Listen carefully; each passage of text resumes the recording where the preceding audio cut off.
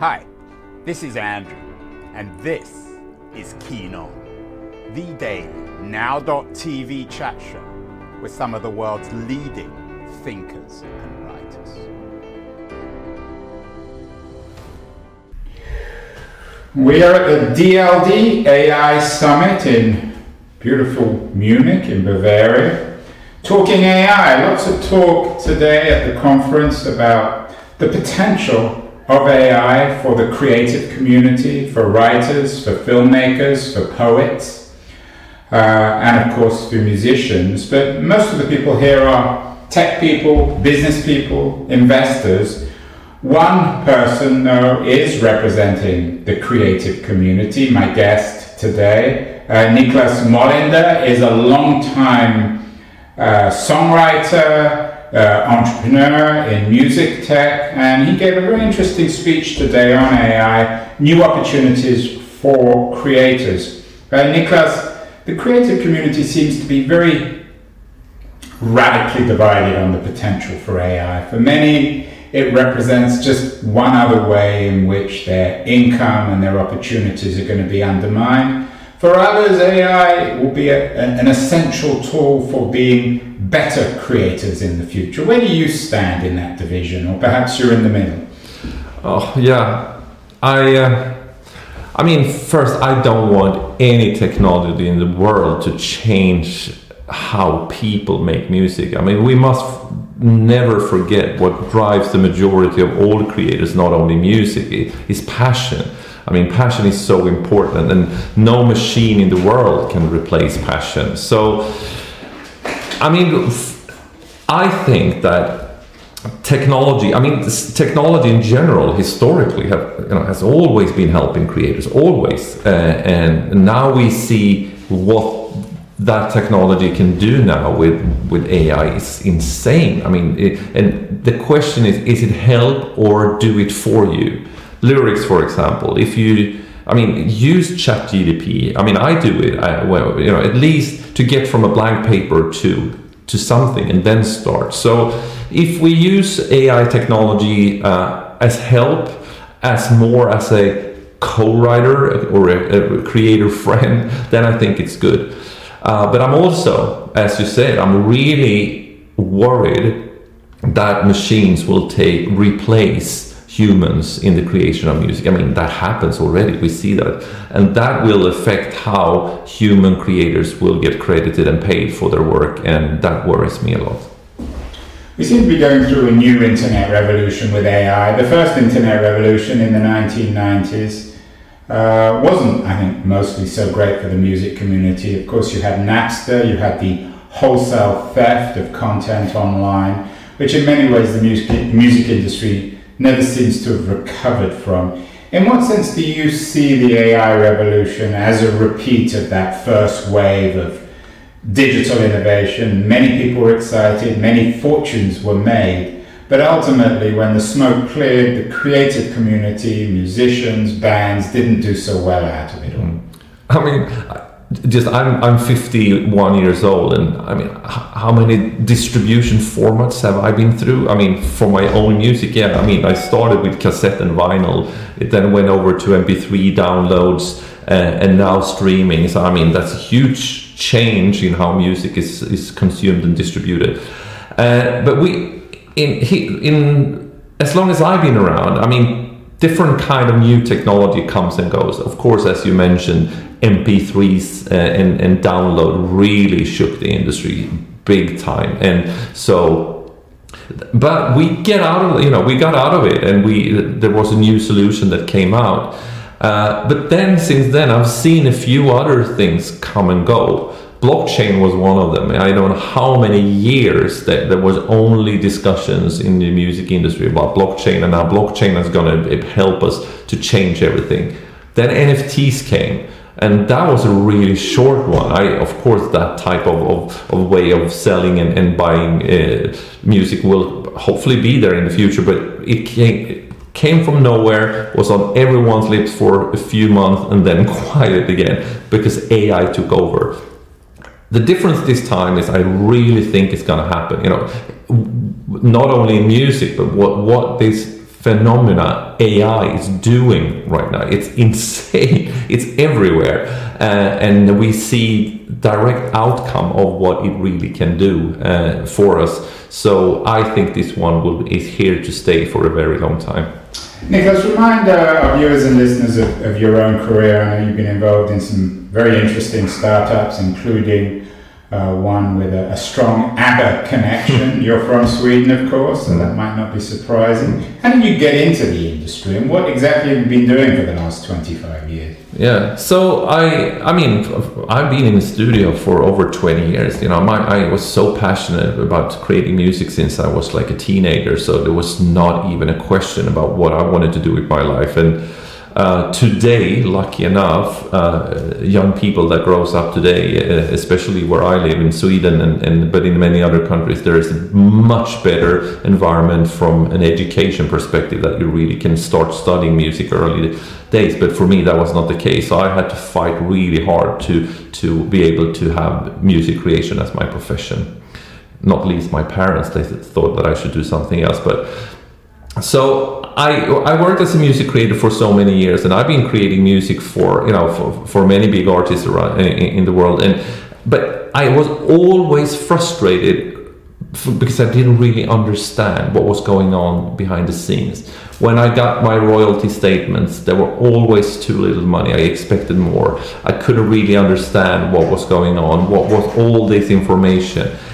So therefore, I decided to do something about it. And of all the problems I saw in the industry, there was one that no one was really talking about, and that is the only people in the world that knows the truth about who did what, where, and when on a song, the information we need in the industry to be able to pay them and credit them, are the creators in the studio. No one really cared about asking them when they were creating the music. So since I'm a creator myself, and I was so frustrated because I saw this and no one was asking me about it until way later, 6 months, 1 year, 2 years later, I got the questions, and no one remembers back, what happened 6 months ago, because then we've been creating so many other new songs.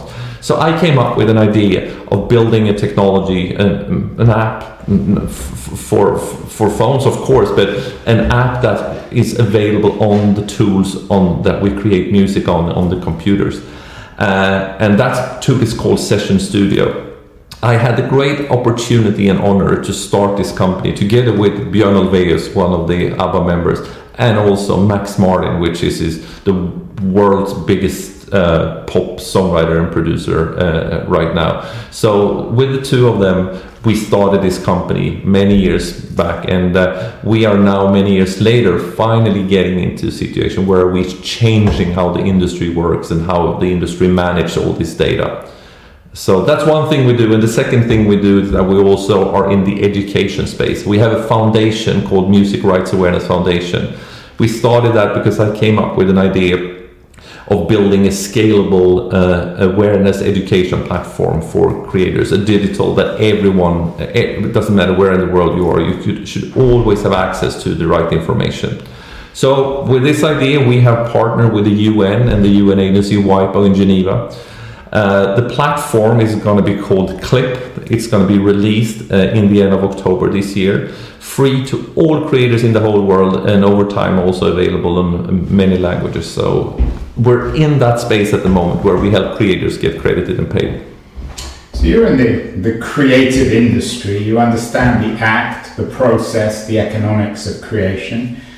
It's inspiring and also, as you suggested, frustrating when you're not rewarded. How do you feel about the way in which these new AI engines have been trained? And there's increasing pushback from media, from newspapers, from creative artists themselves about withdrawing their content from platforms like generative AI that are learning their trade, they're learning the act of creativity, learning language through other people's work. Would you be comfortable with these AI engines learning how to be Niclas Molinder without your permission?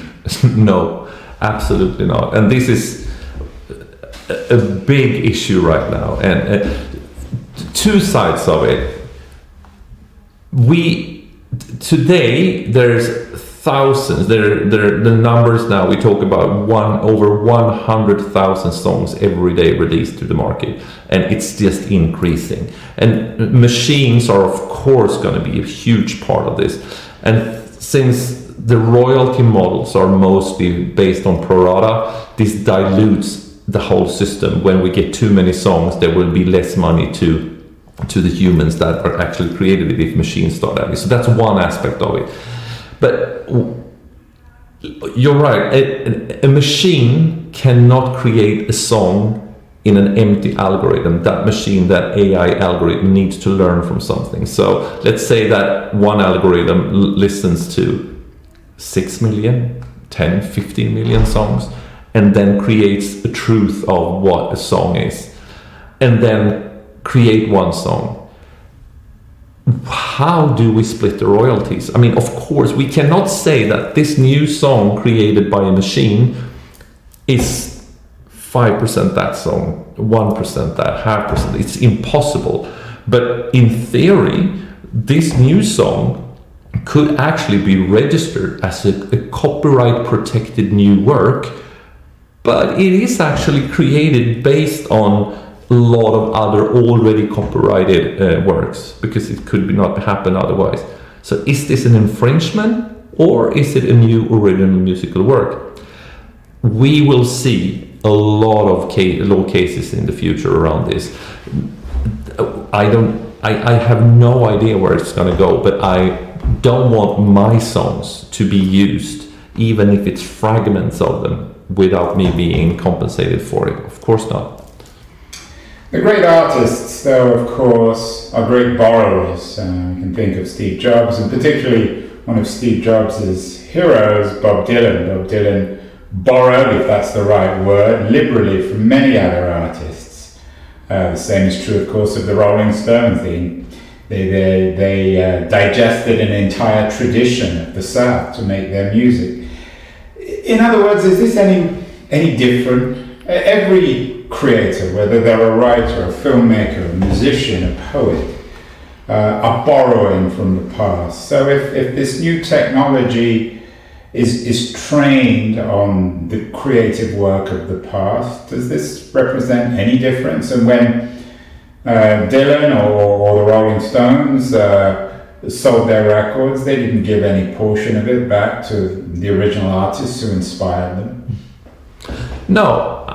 So what we're talking about here is an AI algorithm the same as a human brain when it comes to creating IP. I mean, I also borrow things. Sometimes I don't even know that I do it, because I have heard something that is in my head somewhere, and it just comes out, and I don't even know where and when I've heard it, but it's there. So that is one way of it happen. And sometimes creators, of course, borrow or steal from each other. So morally, yes, it's kind of the same thing here with the machines. Yes, it is. The difference is the scale of it. If machine starts doing it, they can listen to more songs and remember more things than a human brain ever could do, and it produce so many more songs than a human can ever do. But we also need to see it from a legal perspective. What we call a song is actually two things. It's an underlying musical work, and it's a sound recording, and the two of them together creates a song. For a musical work to be copyright protected, it needs to be original. And that's where we need to start discuss. Of course, Bob Dylan's or the Stones, if they borrow things, they have registered a new musical work as an original creation, and they got away with it. So why couldn't a machine do it? It's a tricky question. On the sound recordings, on the other hand, you cannot steal anything from anyone else's sound recording. On the other hand, a sound recording don't have to be original, so there the law is a bit it's hard to judge what is right and what is wrong there. But I think that we need to keep control of the amounts of songs, and always come back to that. It might be the same thing as a human brain, but the amount is going to make the problems. Niclas, what advice would you give a young musician just starting out, trying to make a living with the dream of becoming a professional musician, even a famous musician, in this new age of AI? Should they mostly try and stay clear of it? Should they embrace it? Or do they need to steer a middle course between the two? First, I would never ever even bring up AI if I would like to give advice to a music creator. I would say that believe in your dreams, believe in your passion, create music. Because when I'm in my studio and I'm doing something that that goes really well, that's no other feeling is better than that. So create music gives you something that is amazing. So that's what I want to talk about to young creators. But if any creator wants to have that as a sustainable profession, it also needs to bring in money. So now we can start talking, what do you need to do in addition to your music creation? And my strong recommendation to all creators out there, be aware of the administration side of creating music. Be sure that you know everything about everyone that you create this music with.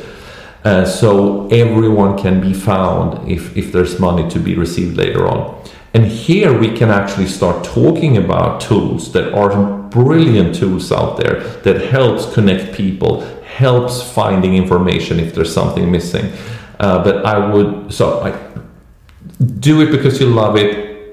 Be aware of the administration side of it, and use any technology you like. And if it's AI or not, I don't think that's important here. Cultural pessimists believe we're about to enter a new winter of cultural discontent, where no one will be making any original music or writing of their own. Others believe it could represent a new renaissance in the arts and creativity. Again, both those are probably rather vulgar ways of thinking about all this. History usually figures out a middle path between those extremes. But how do you expect it to change the music, to change indeed what people want to listen to? It seems to me, perhaps as a rather reactionary boomer, that music's become, even pre-AI music's become increasingly synthesized and made by machines. So in many ways, things might not change on the consumer end. No, it's interesting. So if I put on my consumer hat, I mean, I love it how it is today. I mean, I can get any music anywhere and quick. And I don't even have to choose, because the distributors are so smart now, so they figured out what I like. So as a consumer, brilliant. And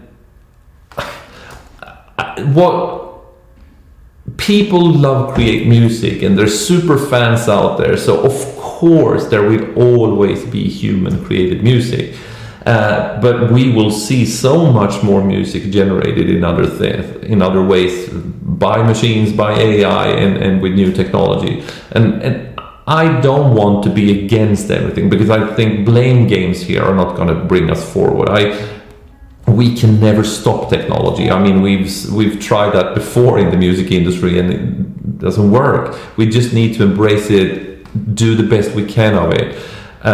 So I think we're going to see a bright future, more music from more people, and maybe opportunities for people that never ever thought that they would, wanted to create music, maybe can do that, because the technology will provide them opportunities to do that. So I'm embracing it, I'm taking it all in, but I would want to make sure that it doesn't replace people and dilute out people creating music, so no one get any money from creating music anymore, because compensation to human creators is very important. Niclas, I take your point on the consumer side. When I was growing up, the idea of having all the music in the world for $10 or $15 or $20, high quality, on platforms like Spotify or Qobuz would have been unimaginable. How do you expect it to change these companies' business models, the Spotify's and the Apple Musics of the world, given that the product can be essentially created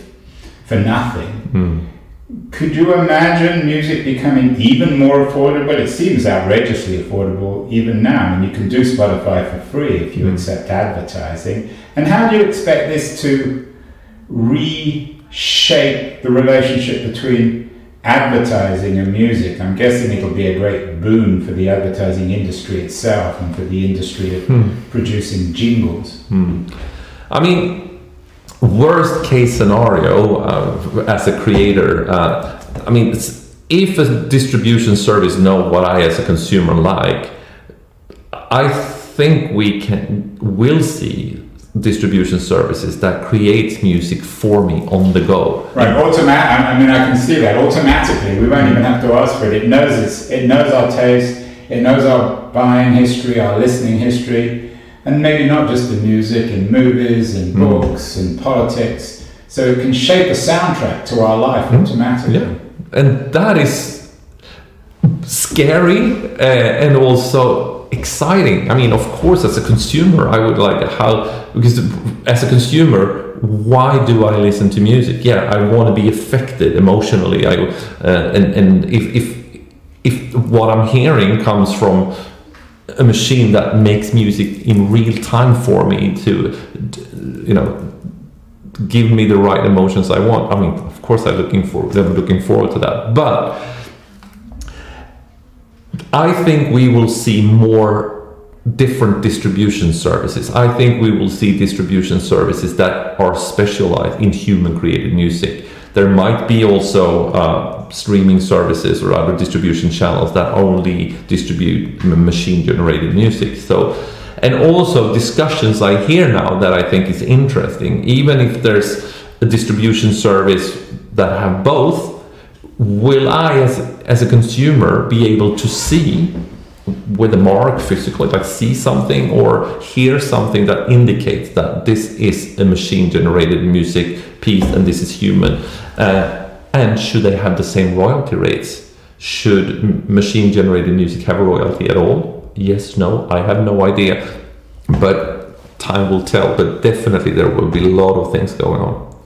So like food, we look for labels, organic labels on our food, and manufacturers, marketers always seem to find a way around it. Every time you go to the supermarket now, everything seems to be organic. I'm sure the same will be true of music. Even an ounce of human in a piece of music, it will be approved on the human scale. What have you seen, Niclas, so far? I mean, we're still in the very early days, particularly of generative AI. Have you seen any products that work, that are exciting? What do you use when it comes to AI?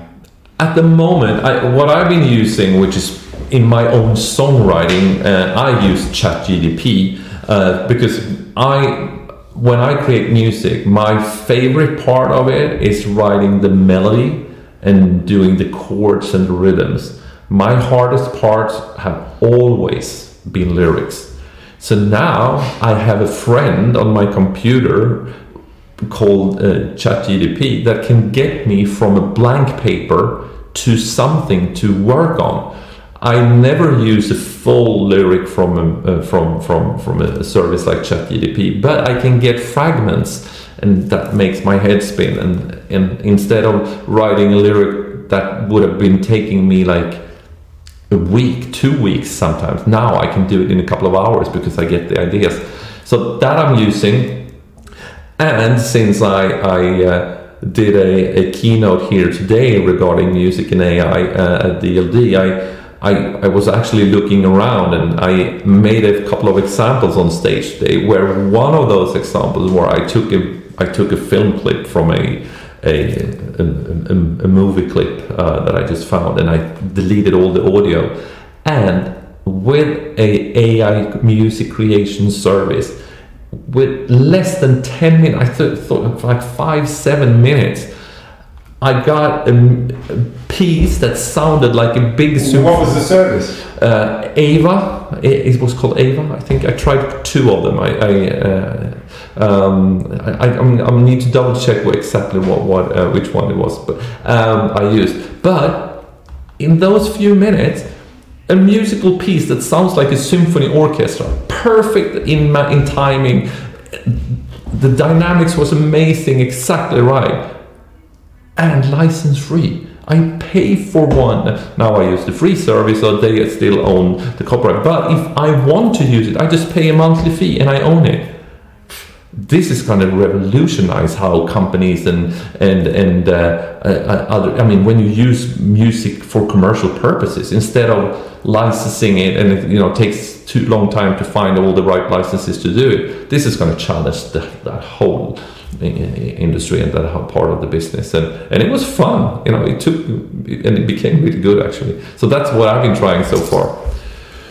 Exciting times. Finally, Niclas, we talked about the idea of AI automatically creating soundtracks for our lives, which would be a scary thought, but perhaps also an exciting thought. What would a soundtrack of your life sound like?